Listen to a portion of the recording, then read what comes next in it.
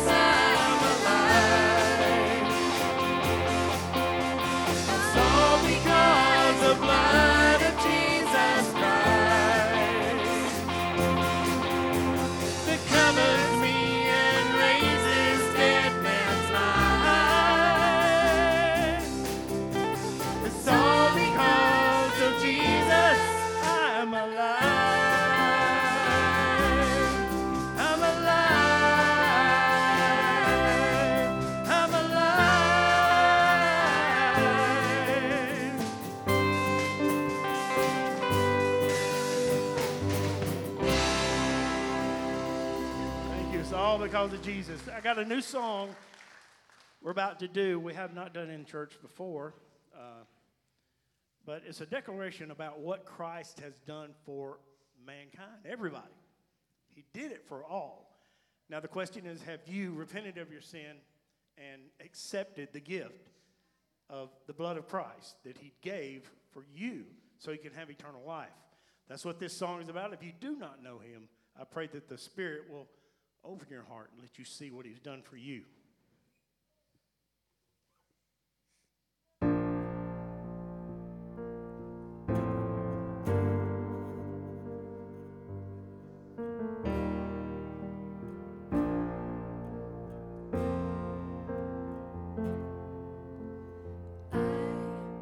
Was a wretch. I remember who I was. I was lost. I was blind. I was running out of time. Sin separated. The breach was far too wide. But from the far side of the chasm, you held me in your sight. So you made a way across the great divide, left behind heaven's throne to build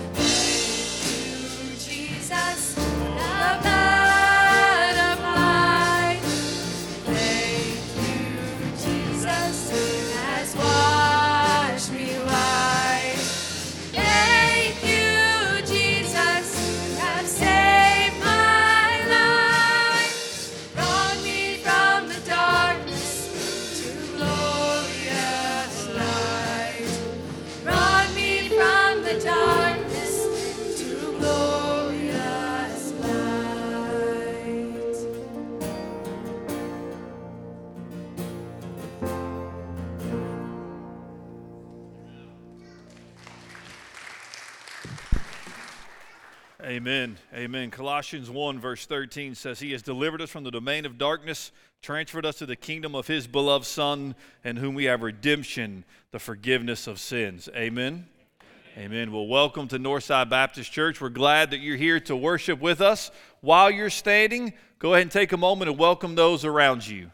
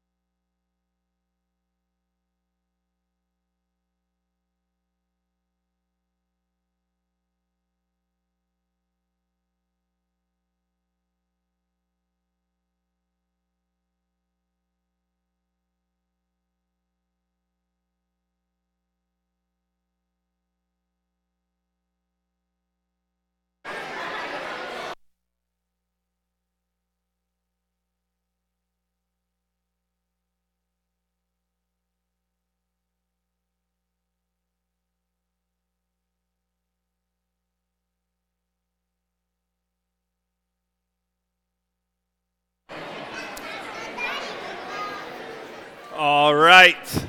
If you will return to your seats, please, you may be seated.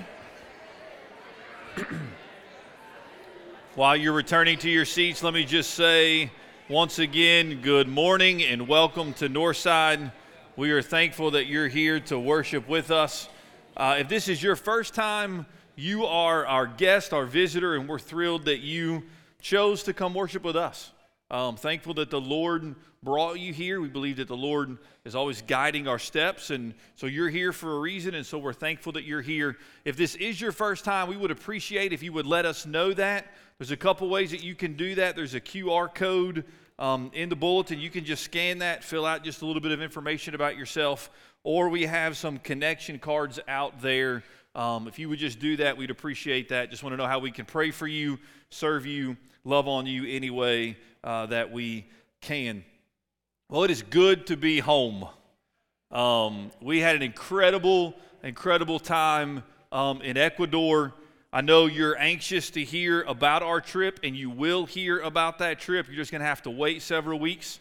The last Sunday in July, I believe it's July 30th, that morning, we're going to worship like normal, but then you're going to hear from each of the 7 of us that went to Ecuador, share about our time, how the Lord worked, and then that afternoon is our church picnic at Rock Ridge. And so we fellowship, we swim, we eat, and then after we eat, we have a time of worship, and then usually I'll share devotion. But what we're going to do that night is we're going to have a Q&A. So obviously on a Sunday morning, we're limited in what we can share with you, and we may share something, and you may have a follow-up question. You want to know more about the area where we serve, what the Lord did, are we going back? And so that night we'll have a Q&A where we can get into some stuff maybe in more depth. So we thankfully had a couple young ladies on the trip who love to take pictures and video, and so we will have a video for you on that Sunday morning that will kind of show you what we did. And so we had an incredible time. I think we are all tired. I know I'm tired. Having a red eye was difficult, so I told Landon this morning I may fall asleep while I preach. I don't think that'll happen, but I am tired, so I'd appreciate if you would just pray that I would stay awake and for energy and strength, because when you don't sleep for 24 straight hours, you feel that, and it takes you a couple days to recover from that. So, but it was an incredible trip, and can't wait to share that with you. All right, our praying to Scripture this morning is actually on the front cover of your bulletin. It is Psalm 51:2, and it says, "Wash me thoroughly from my iniquity, Cleanse me from my sin. So we just sang about the blood of Jesus Christ. So right now what I want you to do is I want you to take just a minute or two in the quietness of your heart between you and the Lord, and I want you to go before Him, and if there is any sin in your heart that needs to be confessed, then I want you to do that right now.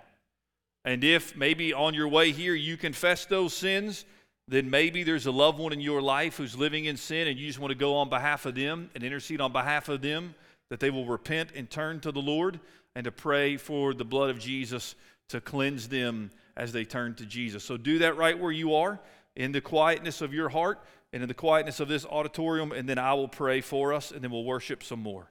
So go to the Lord in prayer.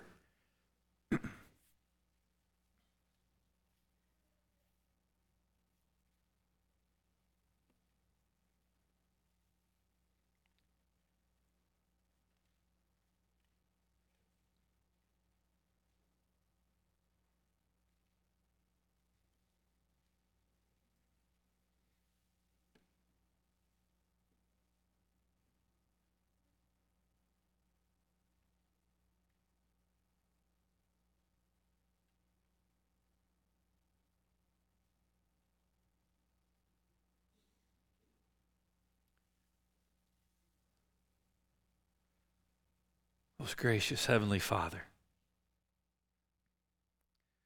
this morning as we gather in hope. We gather with joy.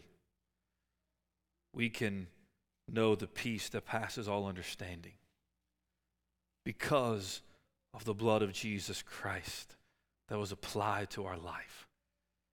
Because Jesus, you aren't dead. You are not still on the cross. You are not in a tomb. You are alive. Therefore, all that you said you would do has come to pass. You are who you said you are.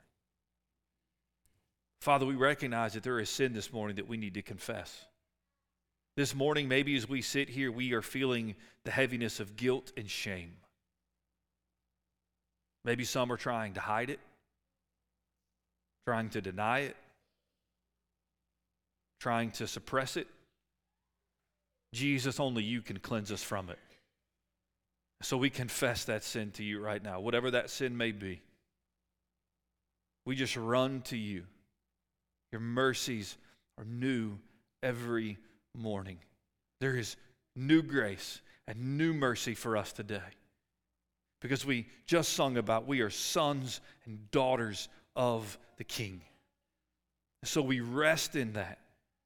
Father, we are told to confess our sins, and that if we confess them, you are faithful and just to forgive us of our sins and cleanse us from all unrighteousness. So, Father, in this moment, we confess, we know you will cleanse, and Father, we pray that we would walk in righteousness, walk in obedience to the God who loved us and gave his Son for us. Let me ask all this in Jesus' name. And all God's people said, Amen. Would you stand? Let's continue to worship together.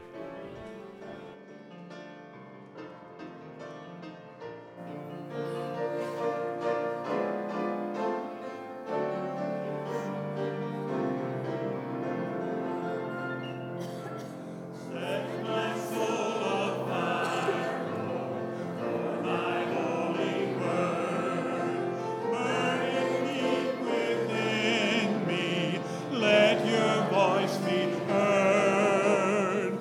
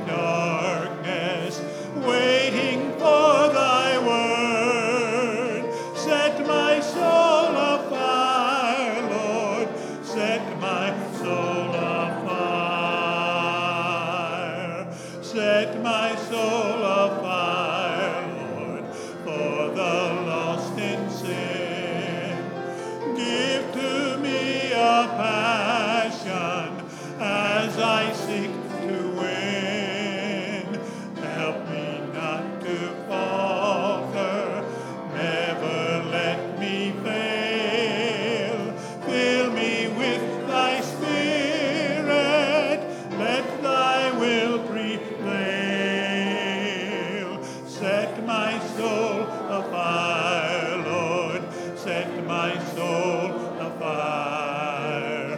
Make my life a witness of thy saving power. Millions grope in darkness, waiting for thy word. Set my soul afire, Lord, set my soul afire. Set my soul afire, Lord, in my daily life. For too long I've wandered in this state of strife. Nothing else will matter but to live for thee. I will be your witness, for Christ lives in me. Set my soul afire, Lord, set my soul afire. Make my life a witness of thy saving power. Millions grope in darkness, waiting for thy word. Set my soul afire, Lord, set my soul afire.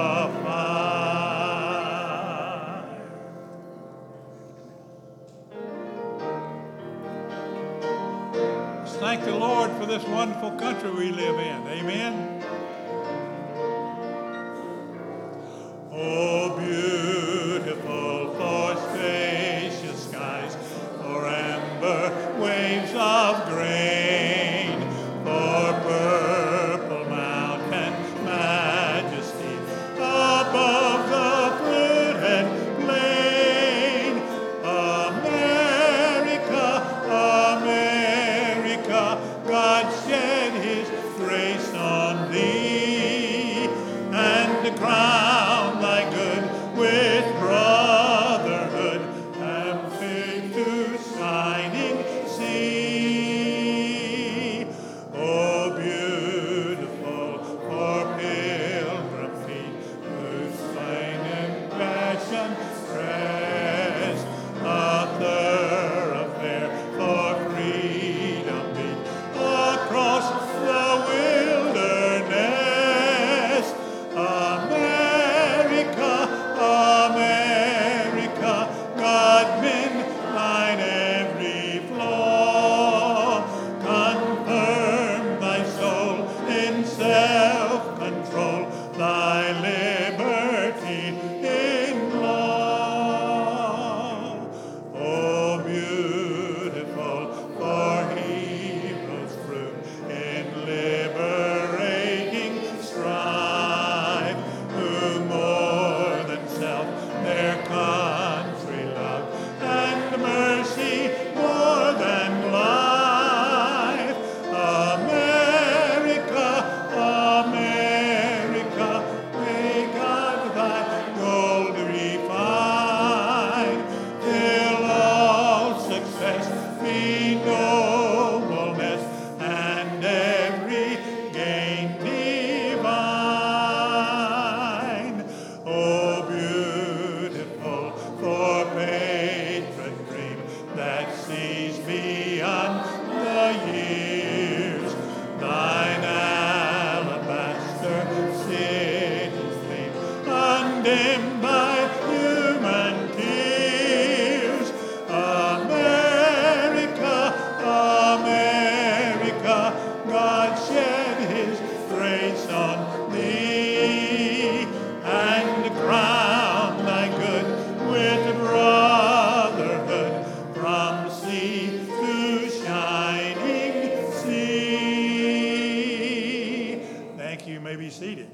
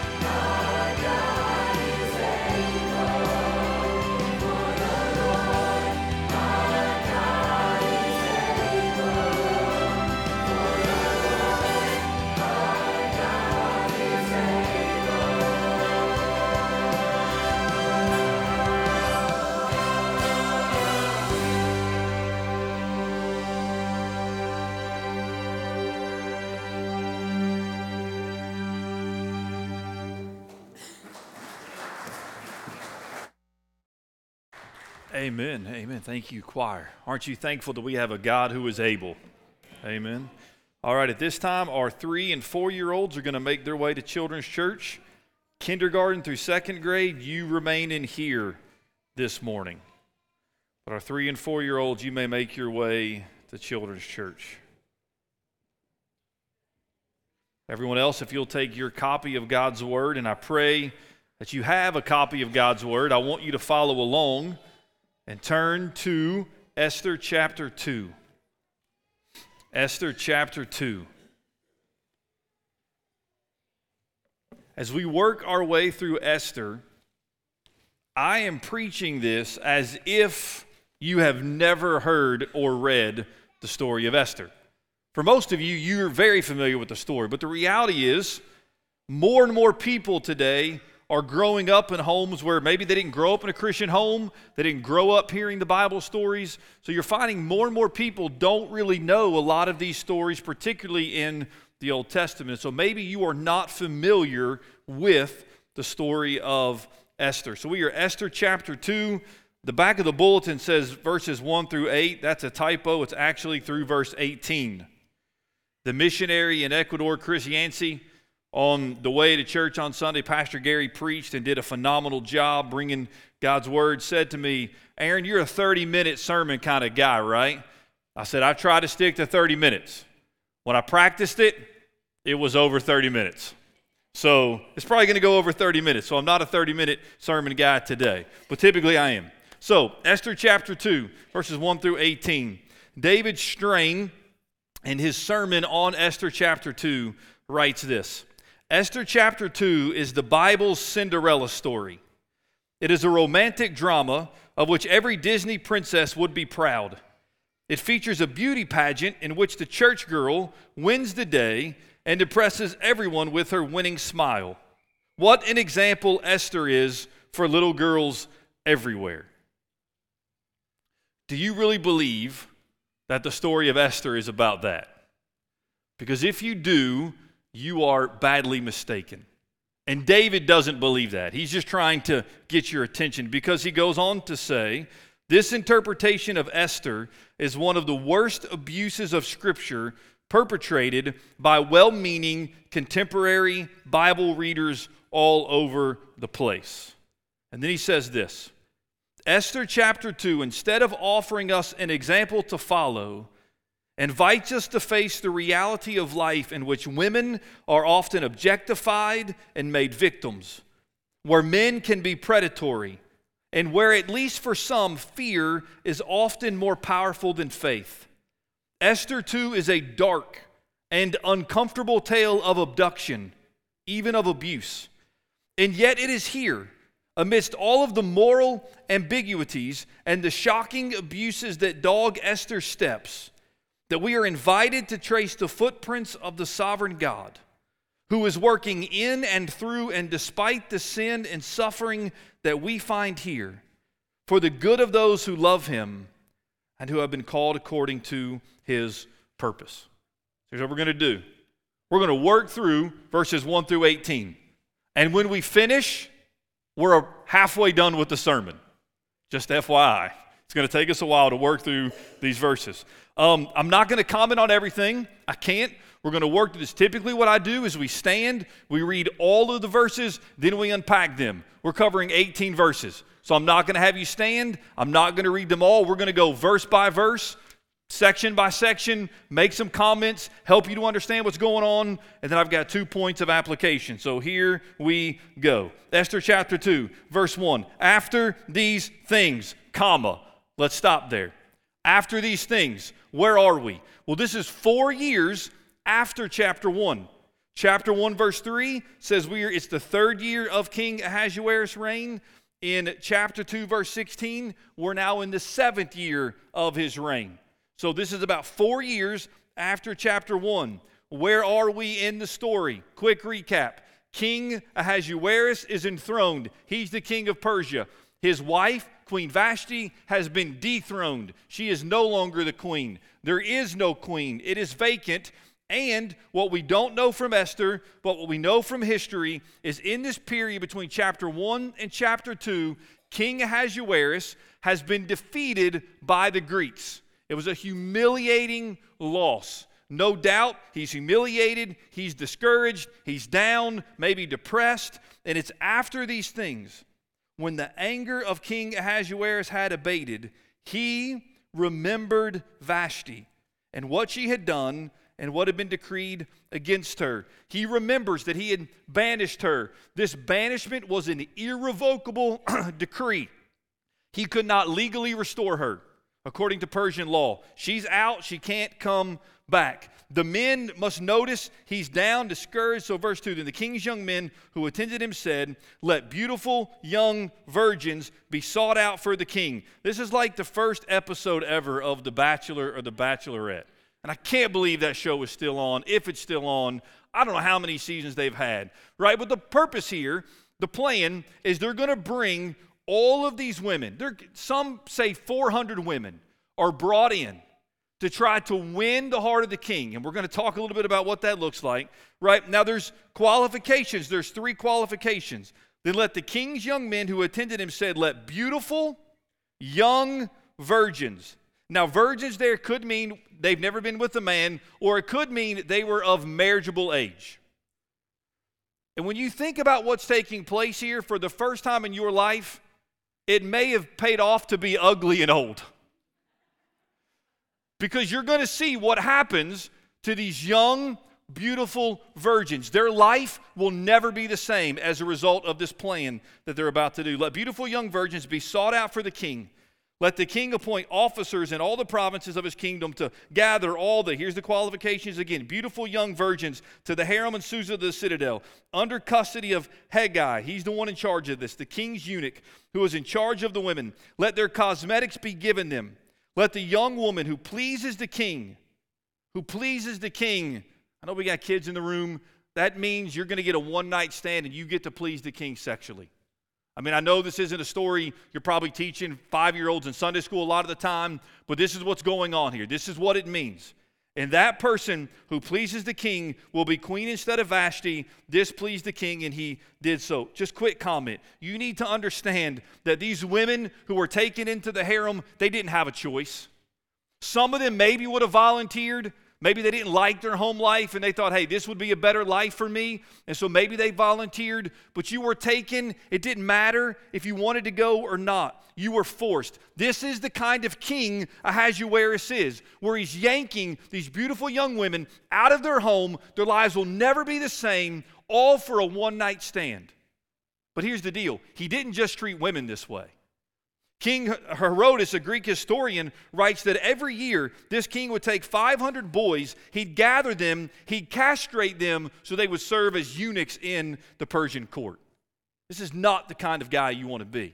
And so they've got this plan in place. Now we're introduced to Mordecai and Esther. Now there was a Jew in Susa, the citadel, whose name was Mordecai, the son of Yair, the son of Shimei, the son of Kish, a Benjamite. All of that is significant.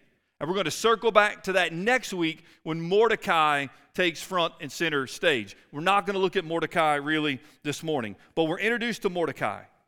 And we see not only that he was a Jew, the people of God, but he was also an exile, verse 6, who'd been carried away from Jerusalem among the captives, carried away with Jeconiah, king of Judah, whom Nebuchadnezzar, king of Babylon, had carried away. So Mordecai is a Jew. He's an exile. We'll come back to him next week. Verse 7, he was bringing up, now we're introduced to the main character of the story. He was bringing up Hadassah, that is Esther, the daughter of his uncle, for she had neither father nor mother. The young woman had a beautiful figure and was lovely to look at, and when her father and mother died, Mordecai took her as his own daughter. Esther, that is her Persian name. Hadassah is her Hebrew name. We'll circle back to that in a few minutes. Esther is an orphan. Her mother and her father have died. She is raised by Mordecai, who is her cousin. And Esther happens to be beautiful. That's preparing you for what's about to happen. Esther is beautiful, lovely to look at. In other words, she meets the qualifications that the king has set forth. Verse 8. So when the king's order and his edict were proclaimed, when many young women were gathered in Susa the citadel in custody of Hegai, Esther also was taken into the king's palace and put in custody of Hegai, who had charge of the women. So she is taken into the palace. And the young woman pleased him and won his favor. A couple things in these verses. Number one, Esther wins the favor of Hegai. She advances to the best place in the harem, which is the place where these women would have lived. So here's where we are. Esther has been taken away from Mordecai, placed within the harem, where she begins to win the favor of people and she begins to advance. Now, question. How does Esther feel about all of this? Wouldn't you like to know? Thank you. Somebody said yes. You would like to know. Well, here's the deal. I don't know. And you don't either. Did she hate it? Did Mordecai try to hide her? Did Mordecai stand at the door saying, no, you can't have her? No clue. Was Esther concerned? Did she have questions? Did Esther say, sign me up? We have no clue. I doubt she said, sign me up, but we have no clue. The author doesn't tell us how Esther thinks about this. Now, I mentioned a couple weeks ago that one way that people can preach God's word is through an exemplary style of preaching. An exemplary style of preaching means every character, you look to them as an example, good or bad, and you try to figure out, hey, let's be like this person, let's not be like this person, and that's how you preach the passage of Scripture. Now, if you're preaching from an exemplary style of preaching, here's what you have to do. You have to render judgments. If we're preaching Esther as an example, then you have to say, was she a good example here or a bad example here? Did she put up a fight? Did she try to resist the man to say, no, I'm not going? Did she willingly go? And if you try to preach Esther that way, you will get frustrated because we don't know how she felt. Here's what we do know. Regardless of how she felt, she's at the mercy of a ruthless pagan king. And she doesn't have a choice where she is, but she's there. And in the way she begins to live her life, she begins to win the favor of this individual Hegai. Verse 9, and the young woman pleased him and won his favor. He quickly provided her, right, with the cosmetics, her portion of food, with 7 chosen young women from the king's palace, advanced her and her young women to the best place in the harem. Verse 10, Esther had not made known her people or kindred, for Mordecai had commanded her not to make it known. Here's another passage of Scripture where we may struggle. Esther's a Jew. It's who she is. But Mordecai is telling her, conceal it, hide it. He doesn't tell her to lie about it. He just tells her to conceal it. You're like, Mordecai, why would you, in essence, try to tell your daughter that you're raising to, like, deny who she is at her core? Well, as you fast forward a little bit, it's clear that Mordecai must understand for her to go in and just openly declare, I'm a Jew in the palace would not be in her best interest. And then the author adds this, just in case you and I start to get on Mordecai a little bit too much. And every day Mordecai walked in front of the court of the harem to learn how Esther was and what was happening to her. Look, Mordecai's not in charge. This is the king's domain. But Mordecai does what he can. And every day he's in front of that gate, making sure Esther is doing all right. We continue in the story. Verse 12, we're going to pick up the pace here. Now, when the turn came for each young woman to go into the king Ahasuerus, all right, to go into the king has 2 meanings. One, it means your number's up, you're going into the king's palace, his room. But also in Scripture, to go in is this idea of intimacy, of sexual intimacy. Folks, this is a one-night stand. They are prepared for 1 year, and you have one night with the king to please him any way you can to win his favor. Now, when the turn came for each young woman to go into the king Ahasuerus after being 12 months under the regulations for the women, since this was the regular period of their beautifying, 6 months with oil of myrrh, 6 months with spices and ointments for women, when the young woman went into the king in this way, she was given whatever she desired to take with her from the harem to the king's palace. In the evening she would go in, and in the morning she would return to the second harem in custody of Shazgaz, the king's eunuch, who was in charge of the concubines. She would not go into the king again unless the king delighted in her and she was summoned by name. Now here's what you would think just in reading this. These women went in, you had a one-night stand, you were done, you got to go home. That is not how it worked. Commentaries tell us, based upon this culture and what they did, you prepared, you were taken from your mom and dad, taken from your home, you prepared for one night. After that night, you went to a second harem where you stayed the rest of your life. You never went back home, and you never got married. That's what the king did to hundreds of women, all for his own pleasure and satisfaction. They didn't ask for this. Most of them probably didn't sign up for this. Now, maybe some of them did. Maybe some of them said, hey, at least a year surrounded by luxury and a life surrounded by luxury is better than what I had at home. But for most of them, right, their lives would never be the same again. Verses 15 through 18. When the turn came for Esther, the daughter of Abihail, the uncle of Mordecai, who had taken her as his own daughter to go into the king, right? Esther's number is called. She doesn't have a choice in this. She asked for nothing except what Haggai, the king's eunuch, who had charge of the women, advised. Now, Esther was winning favor in the eyes of all who saw her. Look, Scripture doesn't say this. There's so much emphasis here upon the outward beauty. But I have to believe not only did Esther win with the outward beauty, but there was something different about her within. Like there was an inward beauty. She was living as faithful as she could. The Lord was blessing that. She was finding favor in everybody's eyes.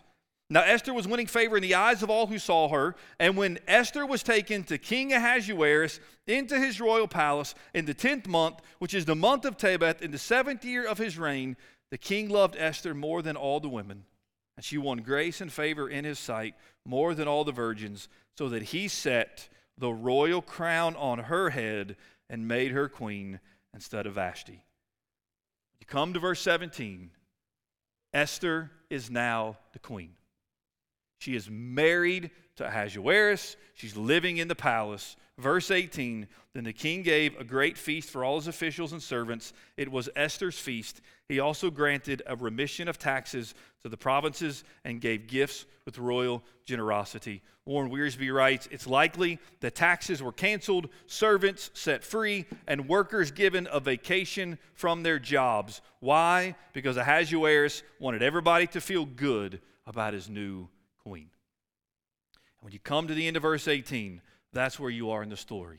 Esther has gone from her home with Mordecai, who's raising her, to now she is the queen of Persia, and King Ahasuerus is the king.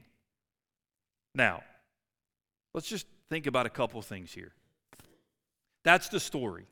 But how do we apply that? How do we think about that in our own life and as we think about Esther? So here's the first thing I want you to notice. Number one, we need to realize that we live in a real world where being faithful to God is a must, but it is not always easy. You and I need to realize that we live in a real world where being faithful to God is a must, but it is not always easy. How were Esther and Mordecai, Jews, to live in a land that was not theirs? They are Jews taken as exiles, captives, put in a land that is not theirs. Jews living in Persia. Esther lives in two worlds. Several authors, commentaries point out that Esther's two names actually might suggest the challenge facing the people of God in exile. To which world does Esther really belong? She is Hadassah, child of the covenant, child of the promise, a child of God, a citizen of God's kingdom. And yet she is Esther, the pretty Persian girl, about to be swept up into a life she did not choose. This is where Esther is. How do these two lives relate to one another? I like the way David Strain asked the question. How do we sing the Lord's song in a strange land? How do we sing the Lord's song in a strange land?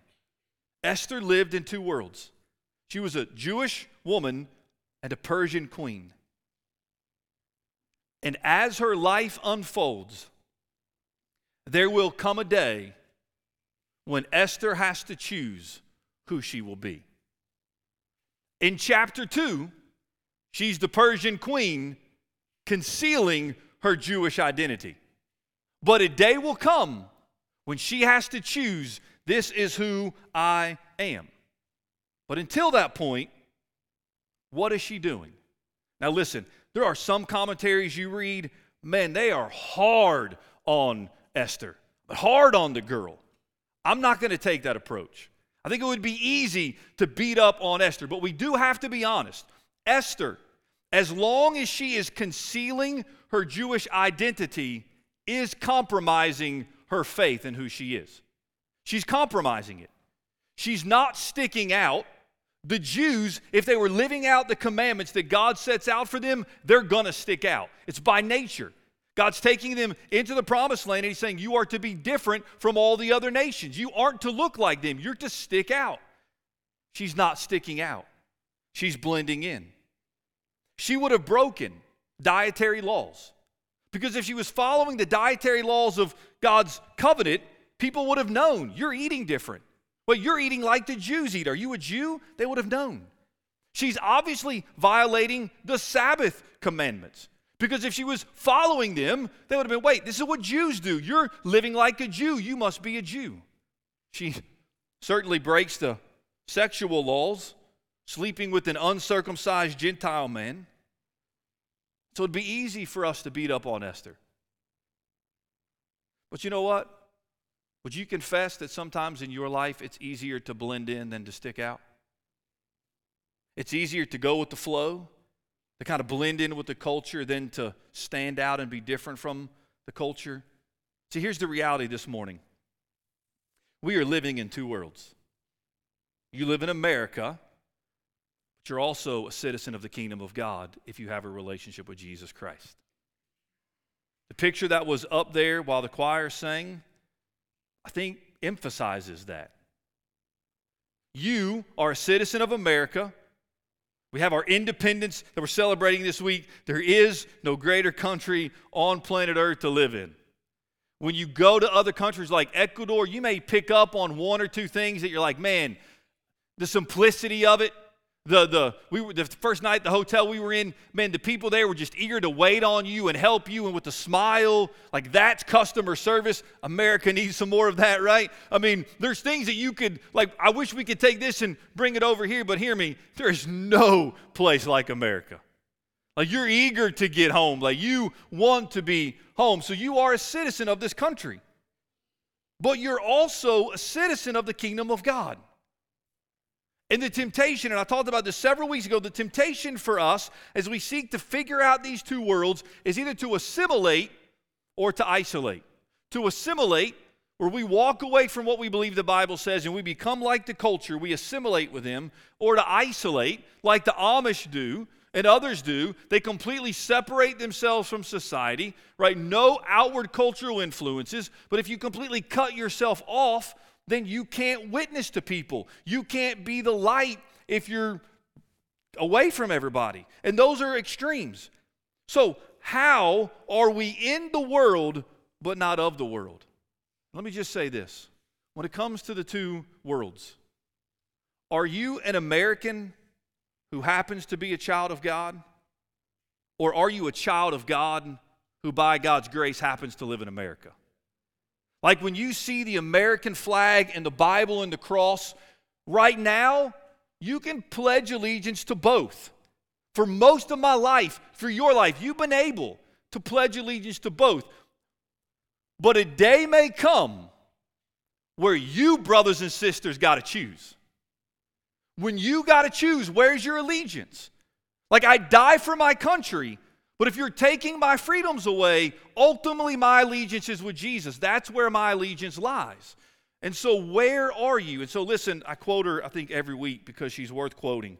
Karen Jobes writes, "We should each strive to live in obedience to our Lord." And I appreciate her honesty here.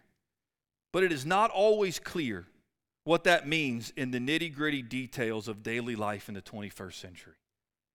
Like, we want to be obedient, but when you get down to the nitty-gritty, now, a lot of choices is crystal clear. This is what God will want you to do. His word says this. But when you get down to the nitty-gritty, like, what does it look like to be obedient in the 21st century? And then she says this: regardless of whether they always knew, talking about Esther and Mordecai, regardless of whether they always knew what the right choice was or whether they had the best of motives, God was working through even their imperfect decisions and actions to fulfill his perfect purposes.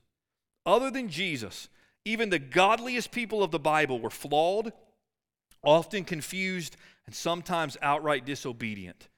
And we are no different from them. Yet our gracious God omnipotently works his perfect plan through them and through us. Let me quickly say this. Esther is in a position that she is not responsible for. She's not responsible for where she was. The king had the authority. She had to do what the dictator says. That's why I'm thankful we don't live in a country with a dictator, because you have no voice, you have no rights. She had no rights here. She didn't have a choice. But Esther is responsible to live faithfully to God, to be obedient to God, even in a place where she has no responsibility. And so this morning, maybe you are in a place that you are not responsible for. Maybe you've just lost your job, or you heard you're about to lose your job. Now, did you all see how many people ESPN laid off yesterday? And the day before? I mean, those people have been with that company for years. They didn't have a say-so in that. Or maybe you're in a position where your spouse has walked out on you, has stopped loving you. What are you to do in that? Or maybe you're in a place where you have a child who's living in sin. They're being rebellious and they're causing pain and dissension in your household. And you're trying to look at your own heart to say, man, where did I go wrong? But the reality is, this is how they're choosing to live. Or maybe you've been diagnosed with cancer or another illness and you didn't ask for that. You're not responsible for that. This is the hand you've been dealt. So what are you to do in the midst of that? You live faithfully. You live faithfully, just like Joseph lived faithfully, just like Esther is going to live faithfully. You seek to follow Jesus. Now, the reality is some of you are in a situation that you are fully responsible for. And you're dealing with the consequences of that. You're feeling that shame. You're feeling that guilt. So what do you do? Well, that's the second point, and that is this. Keep hanging on, because this is important. Only Jesus Christ can cleanse us of our guilt and shame. I wonder, and I would love to know, did Esther, as she gets older, look back upon the events of chapter 2 and feel guilt and shame and regret? Or did she look back upon her life with a clear conscience? I don't know the answer to that. As you think about your morning or yesterday or last week or last month or 5 years ago, do you look back with guilt and shame and regret, or with a clear conscience? So here's what we have a tendency to do, and we got to be careful that we don't do it with Esther.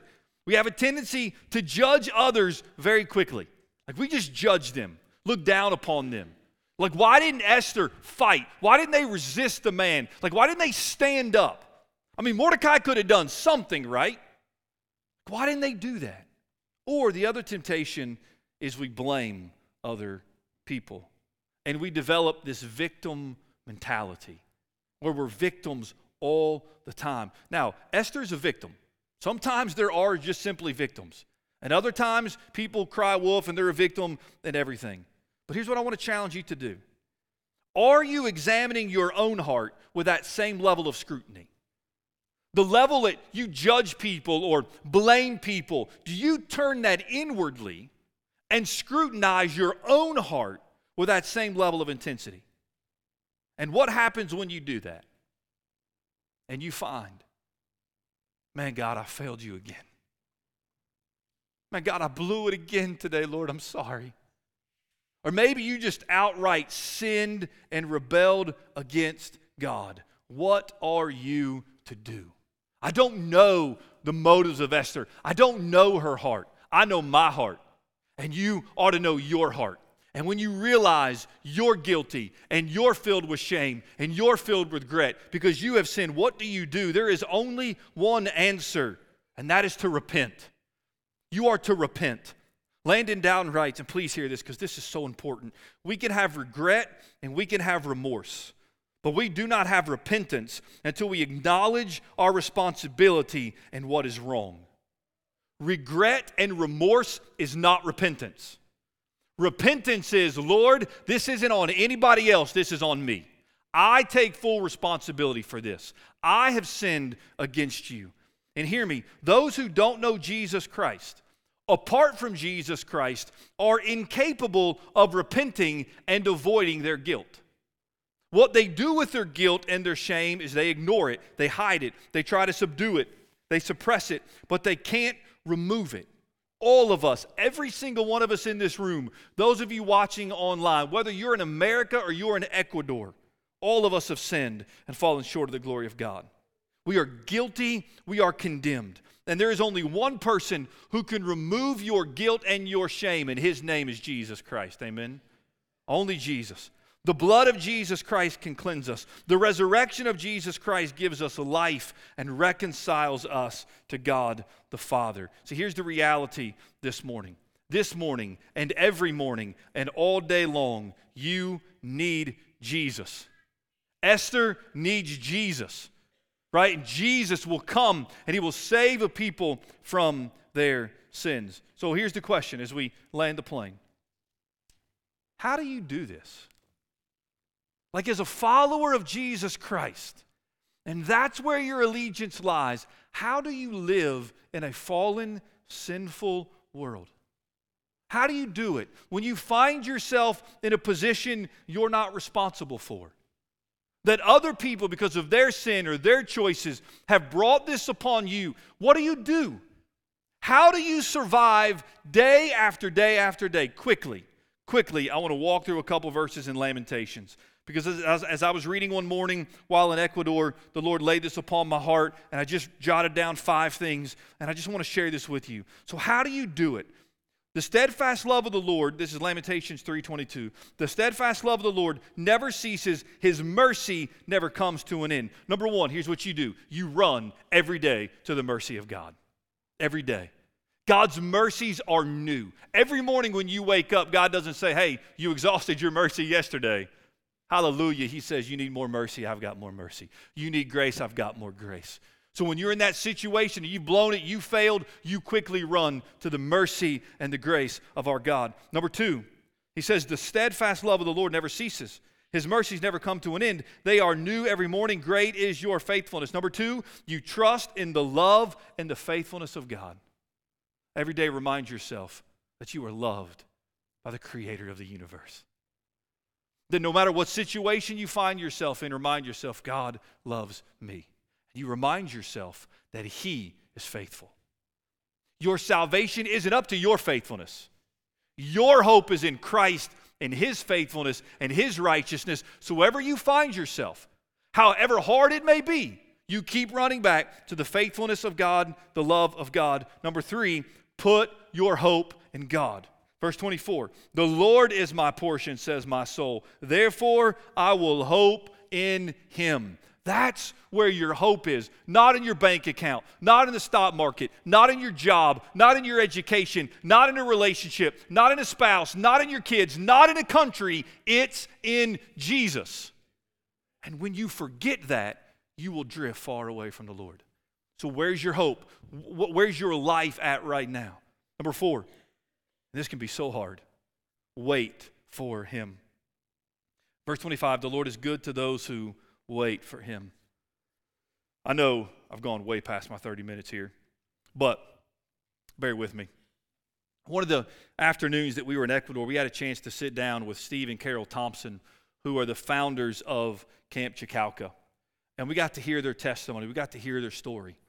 And I bet 3 times as he began to talk about the camp and how it came about, he shared at least 3 times where God would place a dream or a vision in his heart for a camp, for a seminary. And he would say, yes, yes, Lord, I'm willing to go after this. But the Lord would say, the answer is yes, but not now.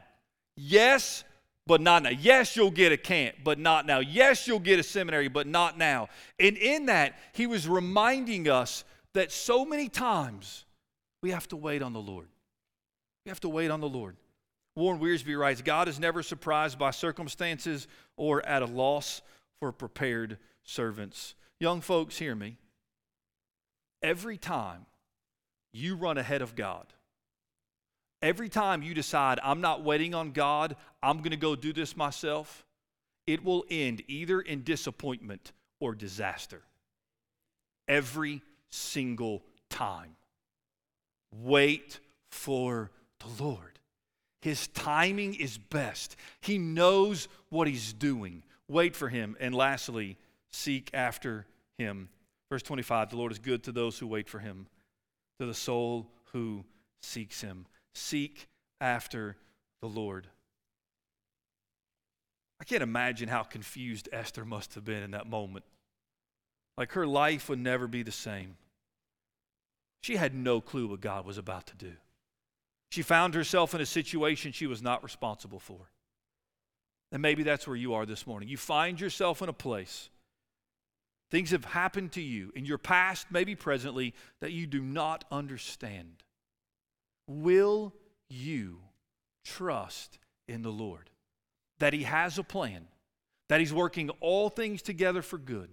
Will you run to his mercy? Will you put your trust in him?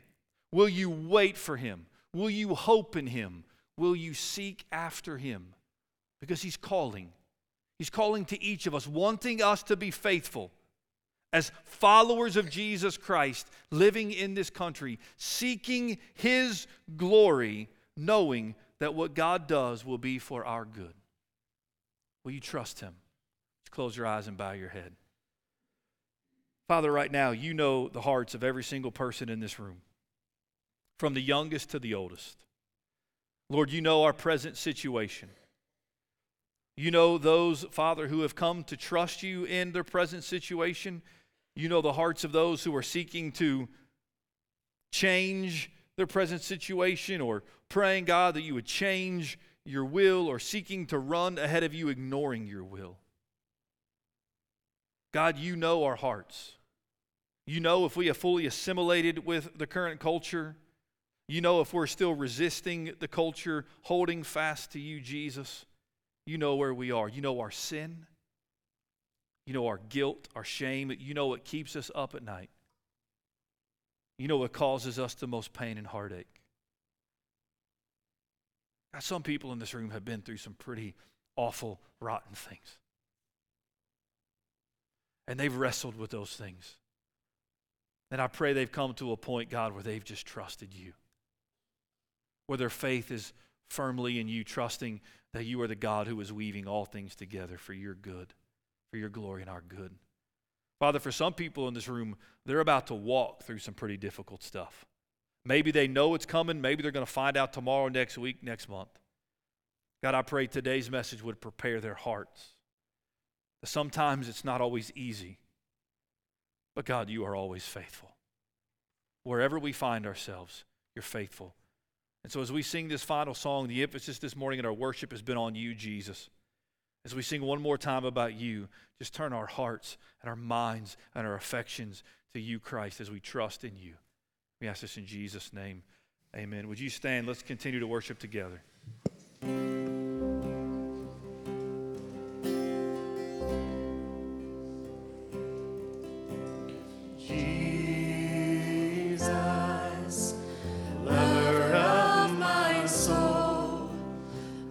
Consuming fire is in your gaze. Jesus, I want you to know I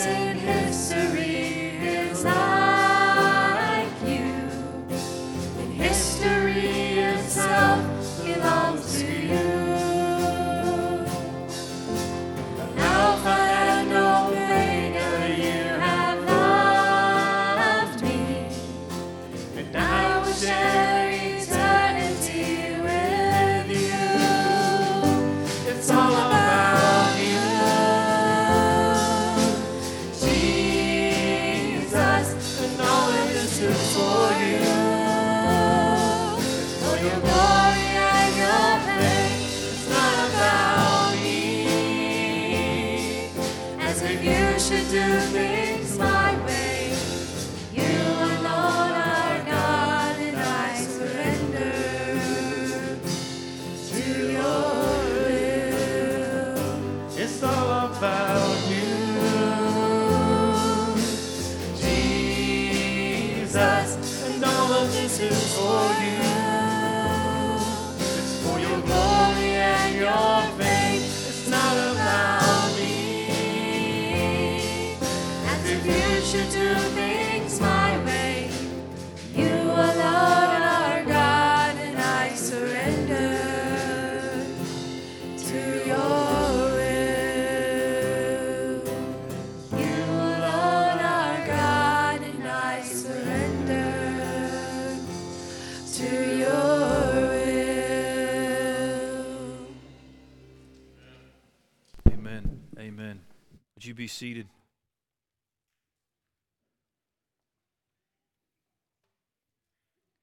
You alone are God, and I surrender to your way. I pray in light of our worship this morning, in light of the message, in light of that song, that this morning you would surrender. If you don't know Jesus Christ as Lord and Savior, that you would confess Him as Lord and Savior of your life, that you would turn to Him. And if you're a follower of Christ, that in every area you would just surrender to His ways for His glory and our good. All right, just a couple announcements before we conclude our service. We have an in-person finance team meeting at the church this Wednesday at 6:30. So if you're on the finance team, be here for that. We got to prep the budget for next year. We have the same opportunity to finish up some work with CHOA. So there's an announcement about there. That's this Saturday, July 8th, 8 a.m. The address is in there. They started the work a couple weeks ago, but they got to finish it. So if you're able, please come serve, be able to love on this lady, this individual. Share the love of Christ with her. All right, Vacation Bible School. Several announcements. I'm going to go through them quickly, so pay attention, listen up, because they are important. Number one, if you have not registered, volunteer or kid, you need to do that. You can do that online by visiting the website. The QR code's not in here, so you got to visit the website. Number two, we still need help in a couple ways. On Sunday night, we do our family night. We have inflatables. We need people to sign up to man those inflatables so the same people don't have to do it the whole night. That sign-up sheet is at the Connect board. So if you're going to be here and you're willing to stand there for a little bit, watch the kids, please sign up for that. This next one is very important. Our adult helpers have a break every night for snacks, and they go to the snack room. And to go to the snack room, you need snacks. That'd be helpful. If you walked in, there were snacks. There's a sign-up sheet for that, and there's a lot of empty places where names could go like, hey, I'm going to bring snacks so our workers can eat. So please, before you leave, if you're not helping with Bible school, even if you are, but if you're not and you say, man, how can I help? Bring some snacks. So go sign up for that. So you're going to bring what? Snacks. So people like me can eat. So thank you for bringing snacks. So hopefully that sign-up sheet will be full in about 10 minutes. All right, one more announcement. Chris is going to make an announcement about Upward because that's about to kick off. Bill, when he's done, if you'll come close us with a word of prayer. So Upward evaluations, our registration is open yesterday, and we opened for the month of July. If you have a kid who wants to participate, there's a registration for that. If you want to volunteer, there's a registration for that.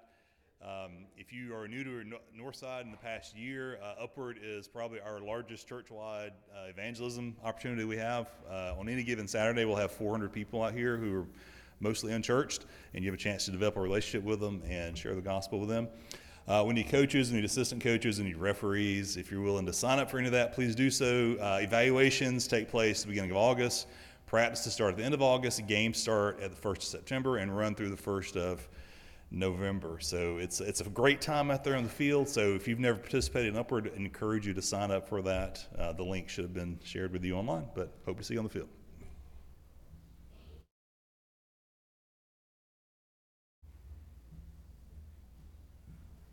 Let's pray. God, thank you for another Sunday. We thank you for bringing our family back from Ecuador. We thank you that we're in a country where we can choose to follow you and to worship you. I pray that during this week that those in this church and those watching online, that we will go out and live in this world, but through your guidance and look into you, we don't live of the world. In all that we do, we glorify you. In Jesus' name, amen.